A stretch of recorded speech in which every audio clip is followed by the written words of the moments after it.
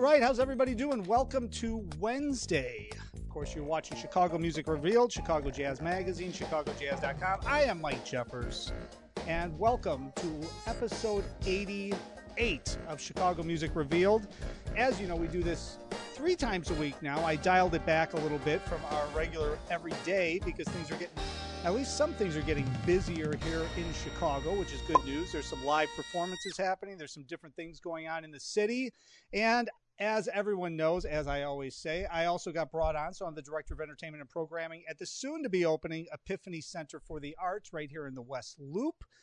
Details coming Friday. We're going to announce. Tickets are going on sale. Very limited COVID-safe seating inside, and then a full platform, live stream pay-per-view platform that everybody can watch throughout the entire world if they want to. So stay tuned for that. All the information coming Friday on Chicago Music Revealed. And, of course, that's going to be our Blues and Beyond segment with our special guest host, Dave Katzman, will be on, and we will be interviewing Nick Moss. So I got all the plugs in. Now, this is an honor, and I am going to try to not do my drum talk with Ralph for like 4 hours, because he and I could probably, first we'll start off with brush technique, and then, you know, everybody will be bored, and then we'll just continue on.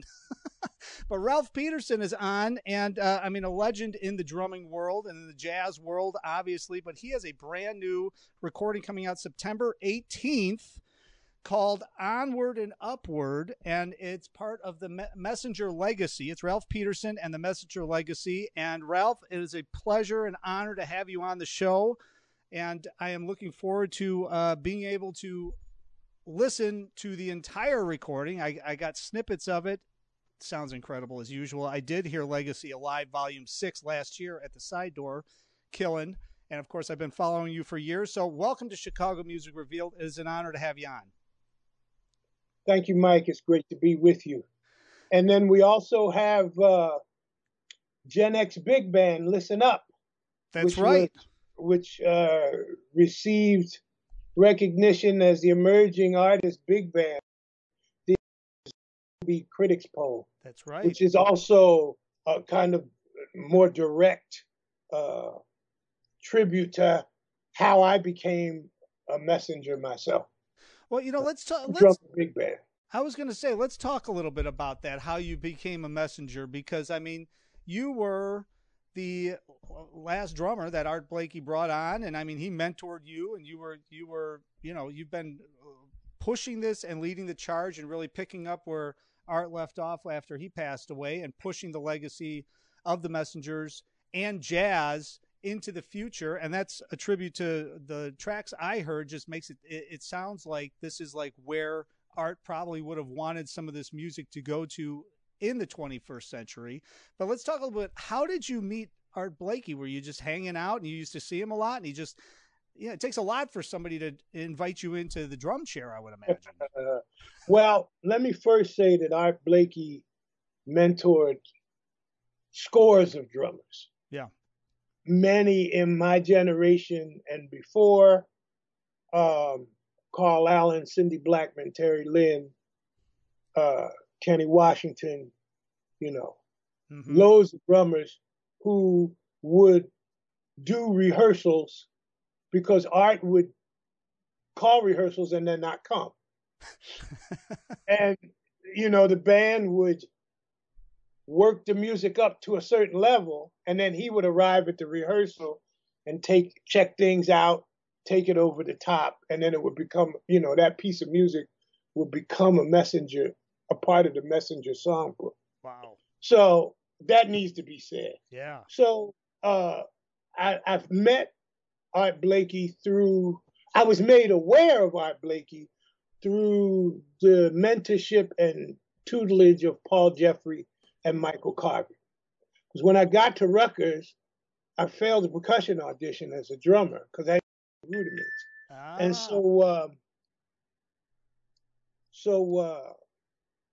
I'm turning off my phone. People never start texting you till you go live. Of course, you know? Of course. And so I spent the first semester of my freshman year in the trumpet section sitting next to Terrence Blanchard. Which proved to me that there's a huge difference between a guy who plays the trumpet and a trumpet player. Yeah. You know, it's like a guy who drinks beer trying to drink with a beer drinker. You know, he can get hurt doing that. You know? And so, all right, that's the best analogy I've heard probably ever. So there you have it. Okay. and so, after a semester of learning my rudiments, I went back and studied with Michael Carvin and began to be fascinated by the drive and the flow and the orchestral nature of the jazz messenger sound. The first drummer to have real big impact on me, besides after my father, and then Chris Colombo, was Chris Colombo's son, Sonny Payne, who I had the privilege of taking a private lesson from when I was 12. Wow, no kidding. The reason that's relevant is because of what spoke to me in Art Blakey's drumming, because Bill Pierce said once in an interview we did together, and I've latched onto it and run with it, that Art Blakey's drumming can be easily summed up as big band drumming in a small group setting. That's it. You know, that very accurately describes that concept. Yeah. So Terrence and I went to school together. We had, you know, college pub gigs for the year and a half that he was in school before he took off to go with Art. And I would follow the band around as much as I could afford to, and was able to both follow the band around and stay in school. Yeah. And so eventually at the Jazz Forum, Art Blakey came off the bandstand, walked by, patted me on the shoulder on the way to the dressing room, just kind of out of an acknowledgement, because I would sit right up underneath him, like all of us would. Yeah. And he, you know, did that to let me know that my face had become familiar. Yeah. Yeah. So I went back, and it was pretty crowded, and I was introduced to him that night. And about 3 months later, because Art played New York all the time, about 3 months later, he played McKell's. In the meantime, I had done my first gig in New York with Walter Davis Jr. Sure. And Wynton and Branford Marsalis were on that gig, along with Phil Bowler on bass. And Walter gave me my first gig in New York, and I had the privilege and honor of recording his last record, his last trio record, Scorpio Rising, with Santi DiBriano. Yeah. And so Wynton reintroduced me to Art at McKell's, and he asked me if I wanted to sit in. But that night, I think Cindy, Tane, and Smitty all sat in. So when he asked me, I'm like, yes, sir, I'd like to sit in. You know, I mean, like my mouth was saying one thing, but my body was screaming something else. So he said, you know, come to rehearsal tomorrow at 2:00. Yeah. I show up at rehearsal in my suit, in the one, you know, my one wool suit in the middle of August. I'm sweating, you know. I'm sweating like I'm greasier than a Florida pork chop, right? And he doesn't show up until minutes before the gig. In the first minute, you know, I rehearsed with the band. I had been following the band. I had been working on my Art Blakey skills, press, roll, shuffle, the theme, the way he played the theme. And so when I sat in was also the first moment that Charnette Moffett sat in. And so we played Bird-like, and then he started to come back towards the bandstand. And Terrence and I had this, you know, kind of worked out that if I got this opportunity, that I was going to try to make some luck out of it. Because, you know, luck, according to Denzel, is the intersection of preparation and opportunity. Right. You know what I mean? And if you're not prepared for your opportunity, you tend to not have good luck. You know what I mean? Right. And this is something I try to teach my students. So I go into my best Art Blakey theme imitation, and it stops him in his tracks, and he lets me play it out. And so he keeps me up till 4 o'clock at the typical McCall's hang, 96 in Columbus, 97th in Columbus. We there till about 3 o'clock, 3:30. He's telling me, "Oh man, I've been waiting for you. We're gonna put the big band together. We're gonna get everybody: Freddie Hubbard, Wayne Shorter. We're gonna get everybody. Lee Morgan, Chuck Mangione." I'm like, "Wait a minute, man. Lee Morgan ain't here no more." So and the cats were like, "Man, But true to form, um, true to his word, he called me for a concert at the Boston Globe Festival, March of 1983. At the Boston Globe Festival to play with the big band for the first time. I'm trying to find I know I should have pulled it up earlier, but the poster's on my wall.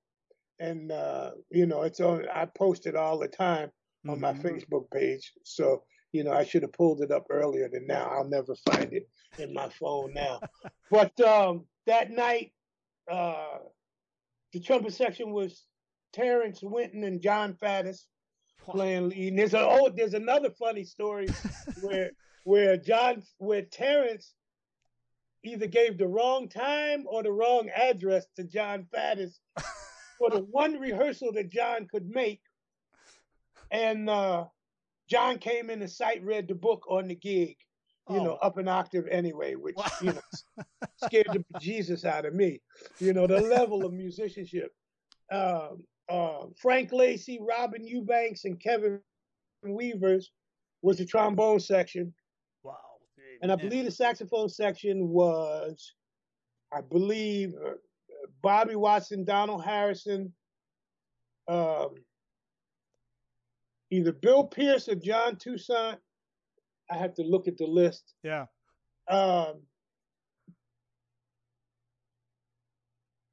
Doug Miller was playing baritone. James Williams and Charles Fambro in the rhythm section. Oh wow! And 2 drum sets on it. and so that galvanized my relationship with him, and I had the privilege of holding that position until he passed. We did Mount Fuji Jazz Festival several times, and it was just an honor and a privilege. It was like a postgraduate fellowship. Yeah. That I was getting paid for. You know what I mean? It was crazy.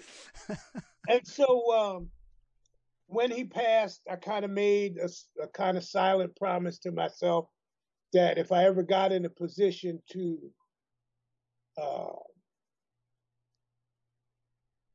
uphold his legacy and extend his legacy and do my part. I mean, all jazz messengers. And one of the things that make Art Blakey so important is that he's probably one of the most impactful band leaders in 20th century music because of the number of sidemen that have become impactful leaders. Yep. That's come from his band. Yeah. And all of the messengers before me and in my generation and the ones who came after me, like Brian came in the band after, although he's older than me. When I started with the big band, he was playing with Horace Silver. You dig? Which is, they're another extension of the Messenger legacy. Yeah. And so, it's just something that I'm really grateful for. I feel it both an honor and a responsibility. Like we were saying off camera, it doesn't completely define who I am as an artist. I have Triangular 3, the trio with the Curtis brothers. Yep. I have Aggregate Prime, an amazing quintet with Gary Thomas and Mark Whitfield and Kenny Davis. And so, kind of my flagship group or sound, which is the Fotet, which, and the Sextet, which, produce, which people like Sean Jones and Tia Fuller and Walter Smith and Victor Gould and those kind of cats came through that band, the Sextet, Yeah. And so, like me, other jazz messengers, Terrence with the Xtet, Terry Lynn with her social Mm-hmm. social science is the name of her group. I forget. Yeah. But No, you're right. Yep. John Toussaint, even in London, has uh, uh, a very strong working sextet in which he forwards his combination of that sound and his thoughts as a leader. So after doing the first big band record live, and doing the second big band record in the studio with the help of Berklee College of Music, the big band being made up of all Berklee, active Berklee students. Uh-huh. And the big band also had two drummers on each record. And Mm-hmm. so it was a lot to teach them how to work together and play musically and sacrifice their own ego for the music, and as well as learning the vocabulary of the jazz messengers, as well as the vocabulary of certain big bands that Yeah. Yeah. made the two work together. And so, like I said earlier, the big band "Listen Up" record is put us put the spotlight on us by Downbeat, and we're Mm-hmm. really proud and happy for the students who participated in that. Hopefully, we'll be in the Grammy running again. And then we did the Messenger Legacy, and the Messenger Legacy was, with Bobby Watson and Bill Pierce, Brian Lynch, Essiot, and Jeffrey Mm-hmm. Keezer. Yep. And so that record was incredibly fun. We toured a lot, and the touring made clear to me how much hunger and thirst there was for that sound, and how Mm-hmm. not so much the tunes, but the sound. Okay. And so when it came time to record the Messenger Legacy again, something inside of me just didn't feel comfortable doing another record of Jazz Messenger greatest hits. Right. It would be like, so what? You proved you could do that on the last record. Yeah. And, one of the guiding principles of being in the Jazz Messenger was that new music always had to be created for the current particular band. Mm. And so I took that idea of arts and made it the centerpiece challenge for Onward and Upward. By the way, the phrase Onward and Upward comes from my trumpet teacher, Bill Fielder at Rutgers. And, I didn't invent it, because also it was from Bill Fielder that I learned that there's nothing new under the sun. Until you discover it, then it becomes new. Mm. And Yeah. Newton's third law of relativity says that everything that's in the universe has been in the universe since the beginning of the universe. Energy is neither lost or gained, it merely changes form. So there's nothing new. Yeah. So people who are trying to always turn themselves inside out or stand on their head based on being original haven't figured that out. The process of originality is an equation that begins with understanding what happened before you. Mm-hmm. And in the assimilation to reproduce what happens before you, you discover your inability to achieve that level of greatness because you're not them. And so that compels you to find your own expression of the same kind of ideas. Mm. So it's imitation, assimilation, and then if any innovation comes out of it, they need to have those two components in place before, and a lot of young musicians, and I get a chuckle out of it because I'm a child of the 70s. So a lot of what everybody's calling fresh and new and original now was the music I grew up to before I discovered the Dizzy Gillespie. Right. You know what I'm saying? Right. So I tell people all the time, my first favorite Freddie Hubbard record was Liquid Love. Oh, wait, no. The record was called Windjammer. Yep, the record was called Windjammer. And the tune was Neo Terra. You know, it was the first Freddie Hubbard solo that I ever learned on trumpet. You know, but, you know, it's kind of, this music is a big tent. Mm-hmm. And once you come inside, it matters less how you got in. And it matters more what you do after you get in terms of your ability to want to honor the music and thereby make a statement. Well, So I hope you're able to do that with this record. You know, we had a lot of fun making it.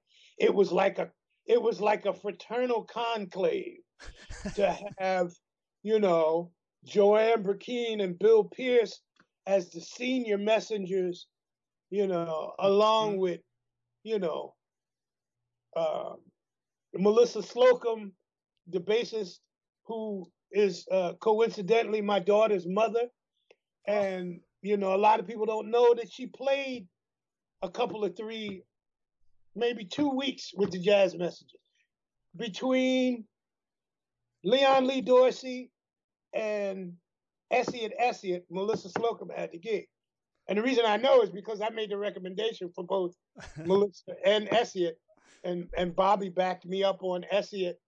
And that's how, you know, Essie, you know, came to become a messenger. And so we've had long relationships. Some of us have been friends.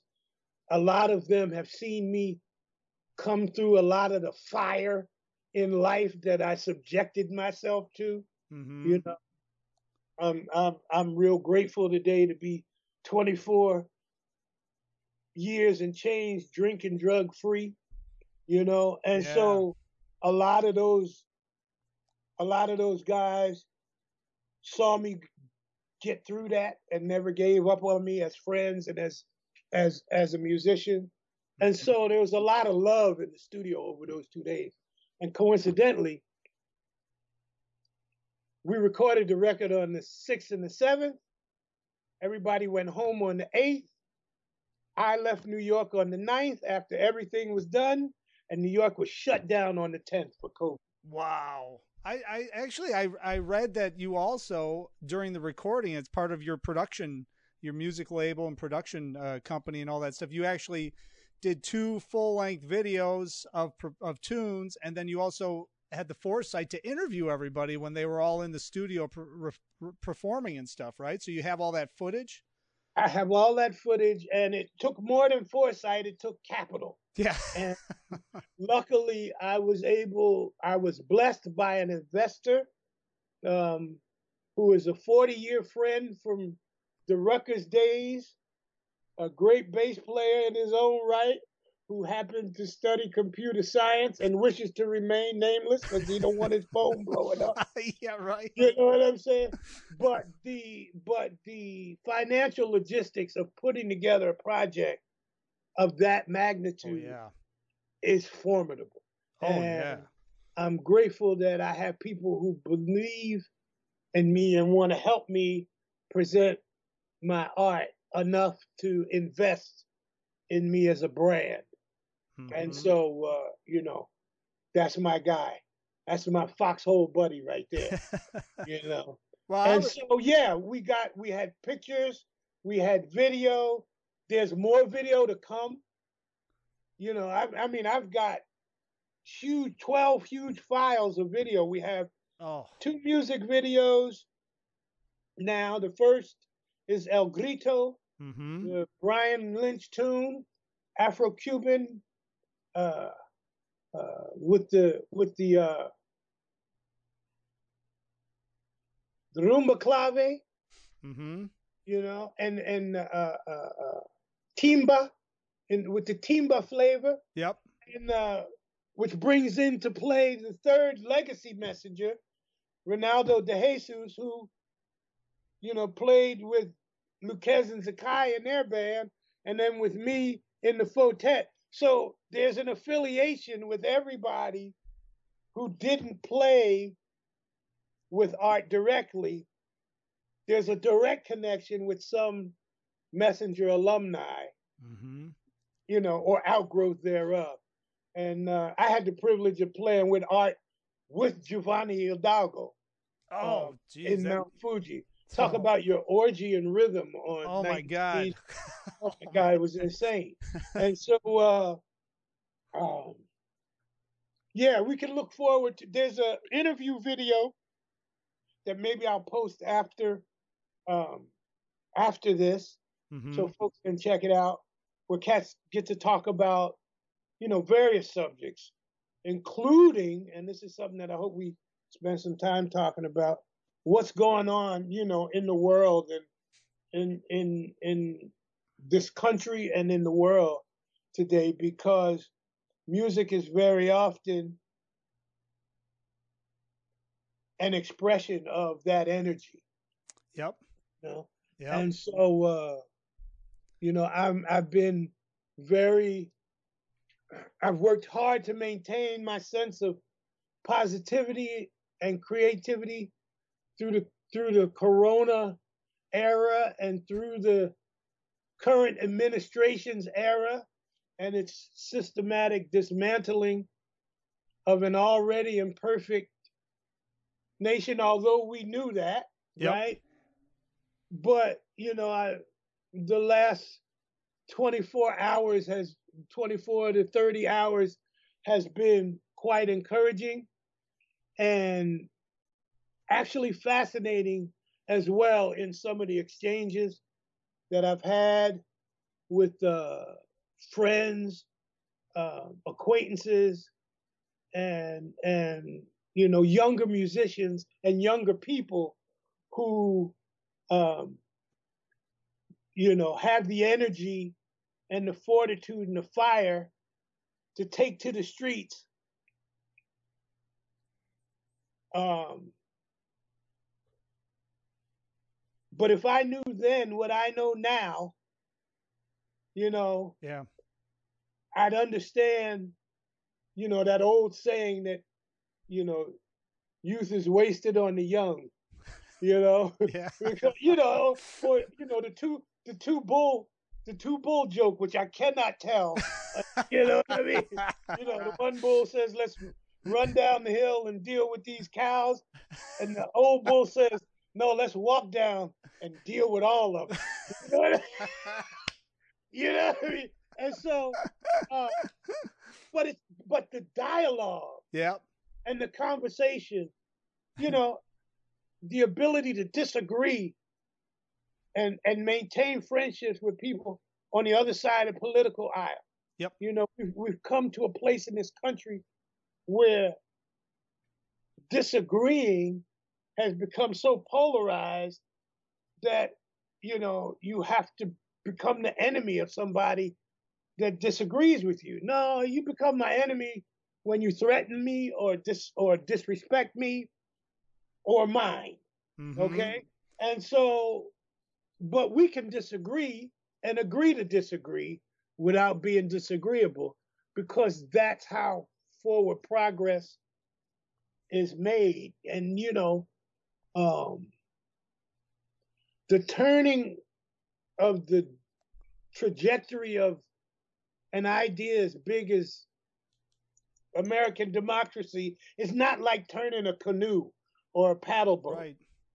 It's like turning a aircraft carrier. Mm-hmm. You know what I mean? That's like 300 yards long. Yeah. From the time you hit the brake till the time a vehicle like that comes to a complete stop, it's going to roll. Inertia is going to carry it another 10 miles. Mm-hmm. And so people like John Lewis and my father, who Mm-hmm. was the first black everything in the police force in the town that I grew up in, and the first black mayor, ran 4 terms unopposed, as more of a public servant than he ever was a politician. Mm-hmm. Um, these guys and people like Madam C.J. Walker and Fannie Lou Yep. Hamer and Yep. and Shirley Chisholm, Yep. all set the table for what happened in the last 24 to 36 hours. And uh, we need to be mindful that of progress when it's made. That's right. You I'm not saying we shine and skin and grin and say like everything's okay. The moment we get this fool out of the White House, we need this. We need to apply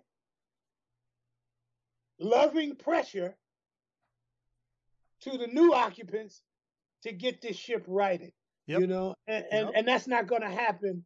See, I learned in recovery that you know we didn't get in trouble overnight. That's right. So fixing it is not going to happen overnight. It's a process and not an event. That's right. So anyway, I think it's important to voice my thoughts as an artist, mm-hmm. as a black man in America, mm-hmm. as an educator, as a recovering addict, and as an entrepreneur in this country. You know, it has been some of the statistics are very discouraging in that the majority of African American owned businesses, first of all, have income of less than $50,000 and employ no more than one other person. Mm-hmm. And while I'm doing a little bit better than that, it's also a startling reality that in this era of COVID, which should wipe away any doubt for the need of healthcare, you know, and this is coming from a cancer warrior who's been battling cancer for five years now, mm-hmm. and that you know, what's important here is that half of these black-owned businesses won't survive this corona thing, right, unless we put administration in place that understands that small business is the engine of the economy. That's right. And as an artist and an independent entrepreneur, I have to give voice to that concern, you know. And anybody who just tells me shut up and paradiddle, or you know, some other well, as my man Earthquake says, they can miss me with that. You know what I mean? Yeah. They can miss me with that. and you know, there's a lot going on within the music community to be excited about. You know, work being done by Wynton Marsalis, work being done by Christian McBride, work being done, you know, in the Jazz Coalition, Jazz Roads, and I am, you know, one of the things I had to take off any of the burners and put on the side of the stove when I had to suit up for this cancer battle was my martial arts program, which was tied to my nonprofit.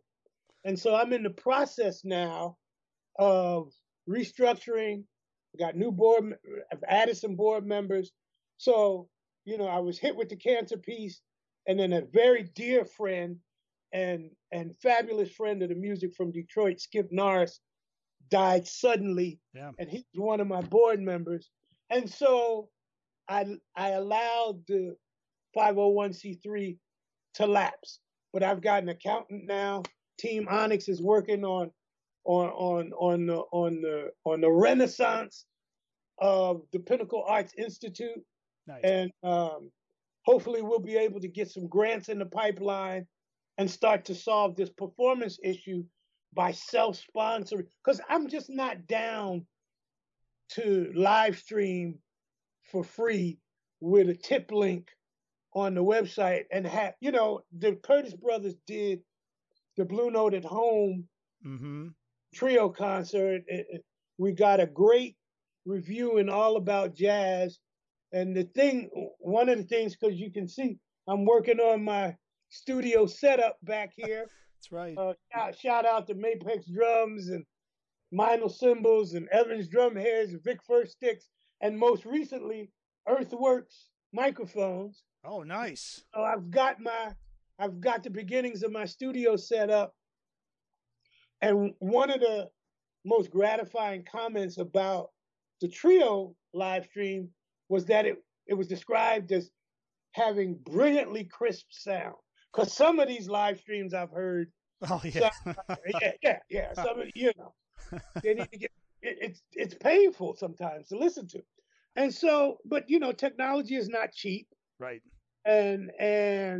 But companies like Earthworks are doing things to help make accessibility of particular kinds of technology accessible not only as to the consumer, but to assist institutions like Berklee College of Music, where I've been like on the faculty now. It's hard to believe. Going on next year will be my 19th year. Wow. On the faculty at Berklee. And my good friend trombonist Aaron Johnson, when I left New York, he said, "Man, I give you 3 to 5 years. They either gonna run you out of town or you're gonna be running the joint." Well, in the words of Morpheus, in the Matrix, we are still here. And, you know what I mean? And but people at Earthworks Microphones are developing a new USB 3 microphone that'll plug right into the laptop. Oh yeah, nice. And so that makes, because Berklee, like most other sane institutions, have gone full remote for the fall semester. Right. And this is my last year of teaching before I go on sabbatical. Actually, I was supposed to go on sabbatical this fall, but 60% of sabbatical is touring and recordings, and the studios are just starting to open up. And so since there ain't no gigs and there ain't no touring and there's no traveling, I pushed my sabbatical till the fall of 21. Yeah. Yeah, you might as well. Universe willing and the creek don't rise, I'll still be here and have the strength, to enjoy my sabbatical. That's right. But I'm very excited.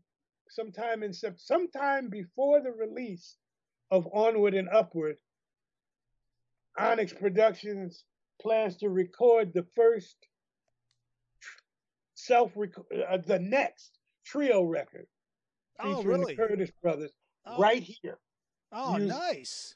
Using the setup, that is being assisted. Can you imagine? I mean, just think back, right? We were talking about 1983 when you first played with Art Blakey. This technology, could you imagine if that was around back then? I mean, I'm old enough to know what a super scope is. Yeah. Okay.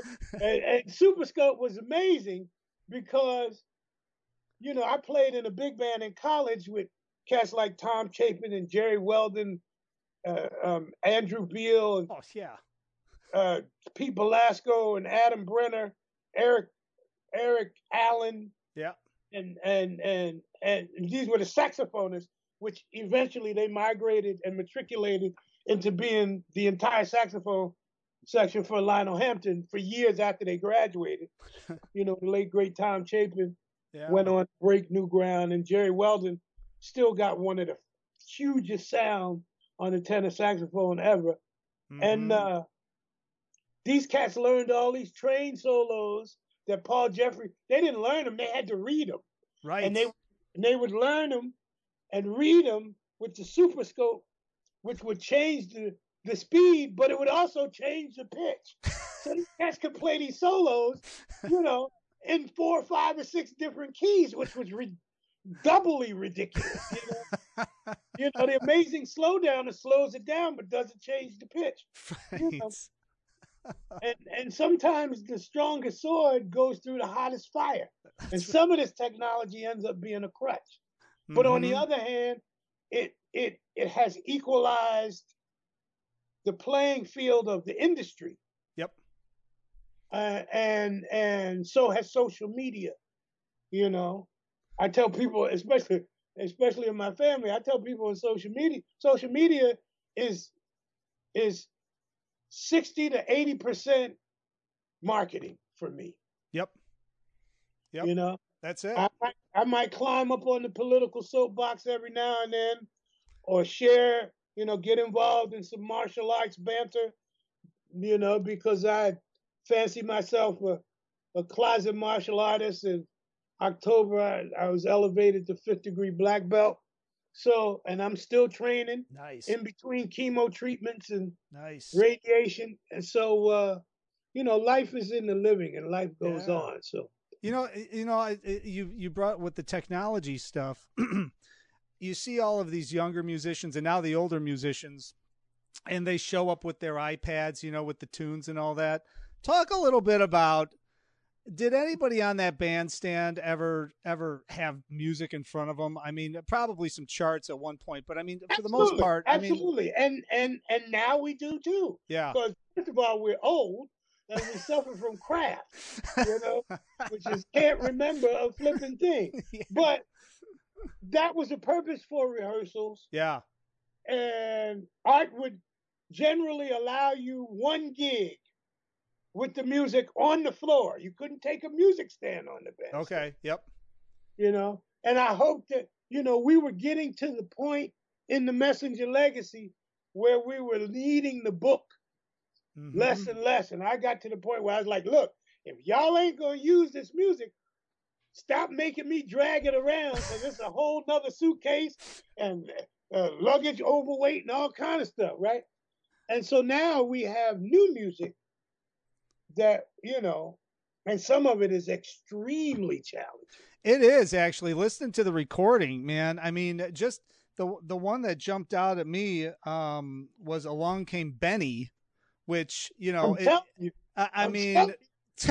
Lonnie Plaxico. Oh my God! Blood and guts in the studio, And I said his tune was the first tune to go out and the last tune recorded on the session because it took that long. Yeah, you know what I mean. Well, I went on. I was expecting to hear. I was expecting. That's it, man. I was expecting to hear, oh, okay, Along Came Betty, Along Came Benny. So I'm like, whoa, I don't know what's going on here, man. This is like some serious stuff. But it sounded like... Are you able to hear the changes yes. of Along Came Betty yeah, in there, though? I did, and that melody is like... Right, this is the tempo of the tune. Yep. And this is the quarter note of the way the changes are going by. So, like, if you play it, maybe people can hear it. And there's a 2-bar intro outside of the structure of the tune. But other than that, it's Along Came Betty front to back. No, I heard the changes, but man, listening to that melody. Wow. The other reason I was excited about that tune, and this will be the first time are you going to play it? No, I can't play this stuff on this thing. So yeah, but then it'll stay under wraps. That's right. They got to buy the album on September 18th. This is the knockout punch of the record. Yeah. Okay, because Art used to always fool around with sticking in funk beats in the middle of the swing. He was always open to new ideas and new ways to play the instrument, right? Mm-hmm. And so he was never anti-funk. He would slip it in a way that would send the message of its connectiveness, of how it's all connected. Yeah. And when I didn't own a pair of brushes until I was 19. Oh, really? Philly Joe Jones gave them to me. Oh, gee, well. So even when I was at home practicing to Bud Powell's Hallucinations and Dizzy and Roy Eldridge, I Found a New Baby, I was actually practicing to those tunes with the funk beat from Chameleon and funk beat from Freddie Hubbard's Liquid Love and Windjammer Records. Yeah. So, which, gave an idea of how thoroughly confused I was when I got to Rutgers and didn't know didn't know Bo. Okay, I'm trying to keep it clean. Yeah, right. We're 48 minutes in, and I haven't blown it yet. I'm trying not to blow it. Family friendly, right? And so, but playing the pocket is something that I did. If I've been playing music 38 years, I was playing pocket at least half of that time. Mm-hmm. Okay. Yeah. And I'm not a jazz baby, and I'm not a straight ahead acoustic jazz baby. Mm-hmm. I'm a child of the funk. Okay. Yep.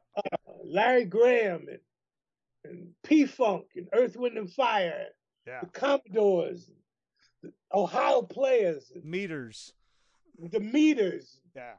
Charles Wright and 103rd Street Watts. Listen, that's who I am. Yeah. So I have my students laughing all the time when I bust into that stuff because they think, you know how students are. They think that everything that they discover, they invented. So, you know what I mean? Yeah. But and so when I drop a beat on them, they like, wait a minute, what you know about that? I'm like, I don't know nothing about that. And so the last tune on the record, serves gives me an opportunity to express the part of me that a lot of people haven't seen, music, And so the other reason that we recorded it last is kind of the same reason we recorded El Grito first, because the drums had to be tuned different. Yeah. Yeah. On those two tunes than they had to be on all of the other ones. Bass drum a little more open. Yep. Toms a little lower. Yep. And so, those kind of tweaks were really cool. I want to give another shout out to Mapex because the kit that I'm playing on this record is a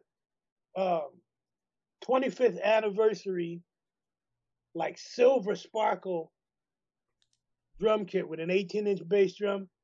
And to be able to play, because they made it for me 2-3 years ago when I reached 25 years as a Mapex endorser. And so to be able to play that drum kit on Onward and Upward, which is my 25th record as a leader, is just all kinds of special for me. And, at one point, the way I was living my life seemed like an impossibility. So I'm just like really grateful for the opportunity to have last this long. Talk a little bit, because I had Rudy Royston on about a month and a half ago, and he did like a solo recording. And, we talked specifically, obviously, I'm coming from the drummer aspect, but I don't think a lot of people understand this. So talk a little bit about, you've played on probably tens of thousands of different drum sets when you're traveling, you're touring, even if it's the same, even if it's a Mapex set, it could be different here, different there.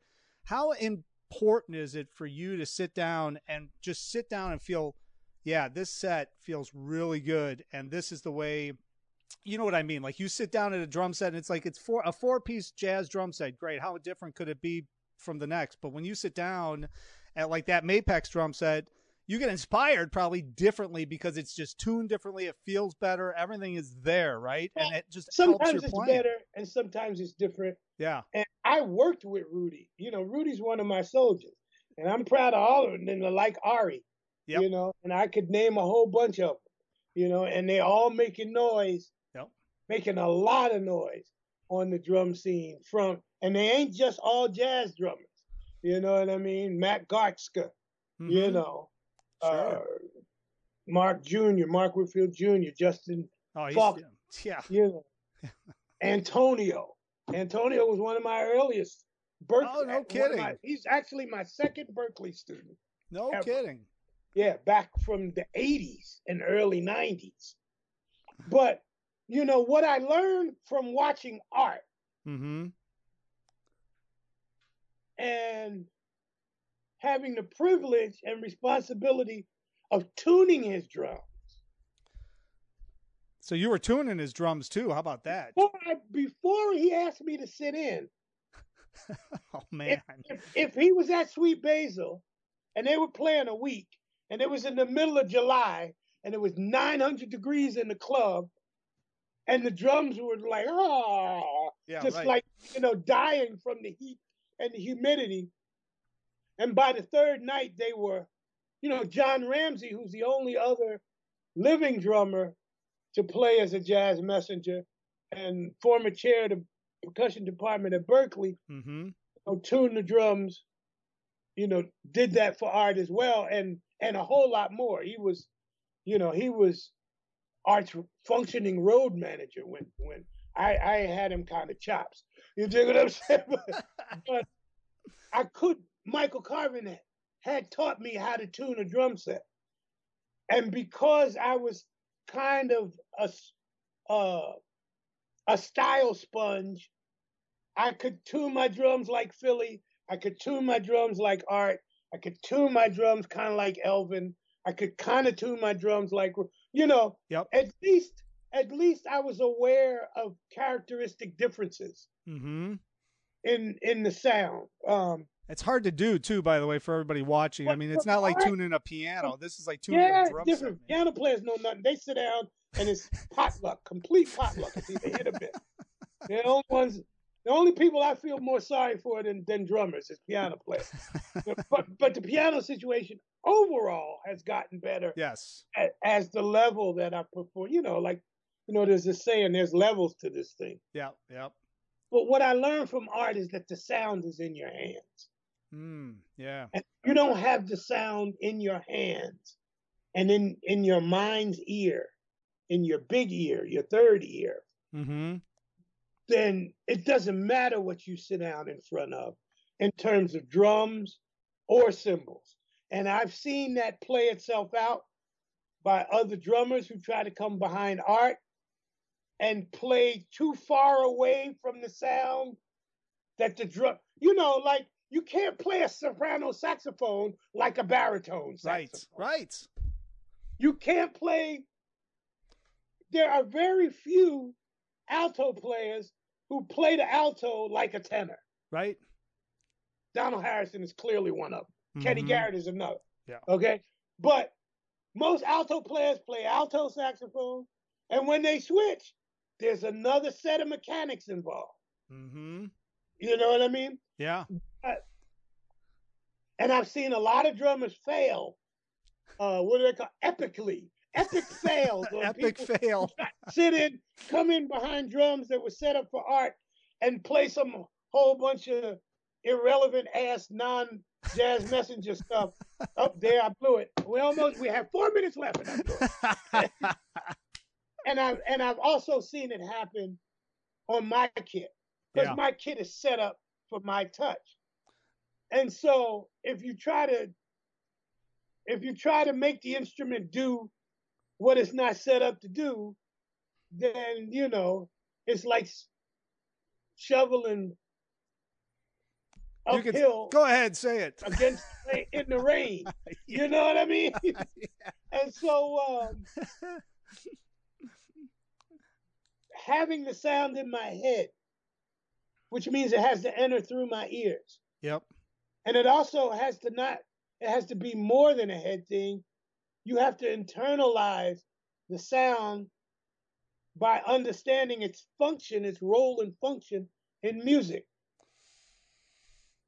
Right? So that means you got to learn the music and not just the number of bars, but the chord changes. And not just the chord changes, but the interactive dialogue and how the vocabularies of various styles developed over time. Things didn't happen because cats just got together and did their own thing and it came out great. No. The greatest minds in this music, the highest level of this music is studied. That's right. Even on the avant-garde idiom. That's right. Yep. There's still a concept. I had the great fortune of playing with Stanley Turrentine and David Murray at the same time. Wow. During the same period. And once even on the same festival. No kid. Oh man. So you got to go gig and play the gig you on. That's right. And understand what that means. You know what I mean? And absolutely, we don't have as much of that as now because leadership is granted kind of based on freshness and newness as opposed to experience and depth. Mm-hmm. That's right. You know? Yeah. Well, it's a huge point because that's the whole thing. You have to know where something came from in order for you to push it into the future. You can't skip a bunch of steps, you know? That's right. That's right. Yeah. That's right. And so, you know, whether it's learning this music or politics or the proper execution of a spin hook kick, there's a process involved. Right. You know, that begins or the 12 steps. You know, it's been my experience. Most people get clean, they want to go right to the 9th step and make amends.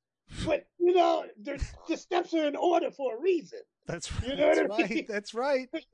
You have to be in a certain condition spiritually or physically or musically. That's to right. be able to understand what's being put down. That's right. I didn't appreciate Charlie Parker or Joe Henderson or John Coltrane the first time I heard it. You know, and like most things with young people, if you can't, young talented people, if they can't do it right away, they ain't interested in it. That's right. So like I still feather the bass drum when idiomatically appropriate, when it's relevant. But if you can hear somebody feathering the bass drum, they not feathering the bass drum. Because if you drop a feather on any drum in the drum set, do you hear it? That's right. It's like the bear in the woods question. That's right. You know what I mean? And so these are the things that I try to represent and principles I try to live by, and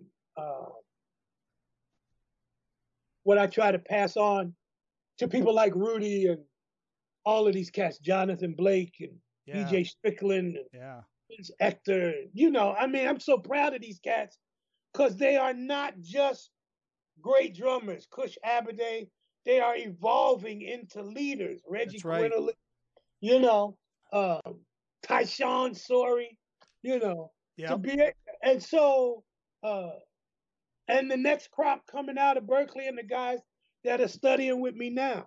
You know, well, and you know, and that's the whole thing. Just to kind of wrap us back around. This has been an incredible conversation, Ralph. You and I told you before we came out, we could talk for like 5 hours probably about all this stuff, man. We already did almost an hour here. It's amazing. But, you know, that's to wrap it all back around. That's the whole purpose of the Messenger Legacy, is because everybody that was part of that, especially on this particular recording with all of these tunes, I mean, everybody took their time out of their schedule to write tunes to contribute to this and to put this out because they think, as you do, keeping that legacy alive and passing it along to the next generation is important. And I love the fact that you're pushing it. And is as important as making fresh statements. That's right. At the same time. Yeah. This record is the record that Art would be cussing us out over if we didn't make. Yeah. Yeah. As much as I love playing one by one and moaning. It's like church when we play moaning. Oh yeah. Oh. But to have the opportunity to take the vocabulary and express it in my own way and on my own terms, you know, after having learned and practiced the rules of being a sideman, which is what teaches you how to be a leader. That's right.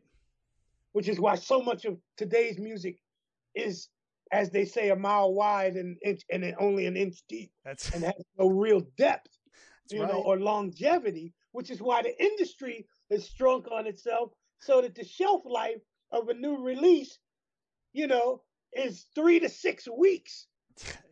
It used to be a year and a half. Yeah.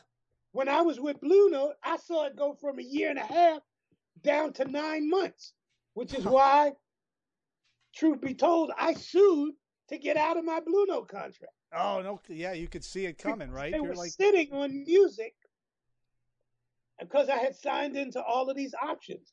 And so having my own label, I'm in the driver's seat. Yeah. So that's why and when COVID hit, being in control of my own company left me nimble enough to make the release adjustments, because we had a huge 2-day release concert set up for the Appel Room at Jazz at Lincoln Center. It was going to be incredible. We were going to give awards to Benny Golson and Reggie Workman. Oh, and man. that concert is still going to happen. But we decided to take a page out of hip hop. Yep. And drop a single. You did. Drop a video. And then drop another single. Yeah. And so now the release is coming up in just over a month. And I appreciate you allowing me a platform to talk about it. Are you kidding me? It's an honor to have you on, man. I told you before we came in. I told you when I introduced you. So, I mean, this has been an incredible conversation. I've got to tell everybody, it's all linked up below, but RalphPetersonMusic.com, September 18th, it's available. But you can pre-order. You can pre-order on the Bandcamp. The link's below on the Bandcamp. And, of course, everybody that's listening to this on the podcast, head over to RalphPetersonMusic.com and check it out and pre-order it. But Ralph, I got to have you back on, and we can just focus in on drums, and then we'll focus in on, hopefully, knock on wood, a brand new administration in November. That'd be fantastic too. So we'll do a double whammy. Threaten me with a good time. Let's do it. Let's do it. Let's do it. I'll hit you up, and we're going to have you back on. But congratulations on everything. It's been a pleasure having you on. And again, thanks so much for being on the show, Ralph. Thank you. I want to give a shout to Team Onyx, Laura Martinez, my manager, Lydia Lehman, my publicist, Keith McKinley, my first Taekwondo teacher, and my legal counsel, and Edward LaRose, my graphic guy, Dean David Allback, my mix and Pro Tools tutor. The student has become the teacher. He's a former drum student. Awesome. And he coaches me, and we work together. Teamwork makes the dream work. Thank y'all. That's it. I'm going to close out the show with Ralph right on screen now. And until next time.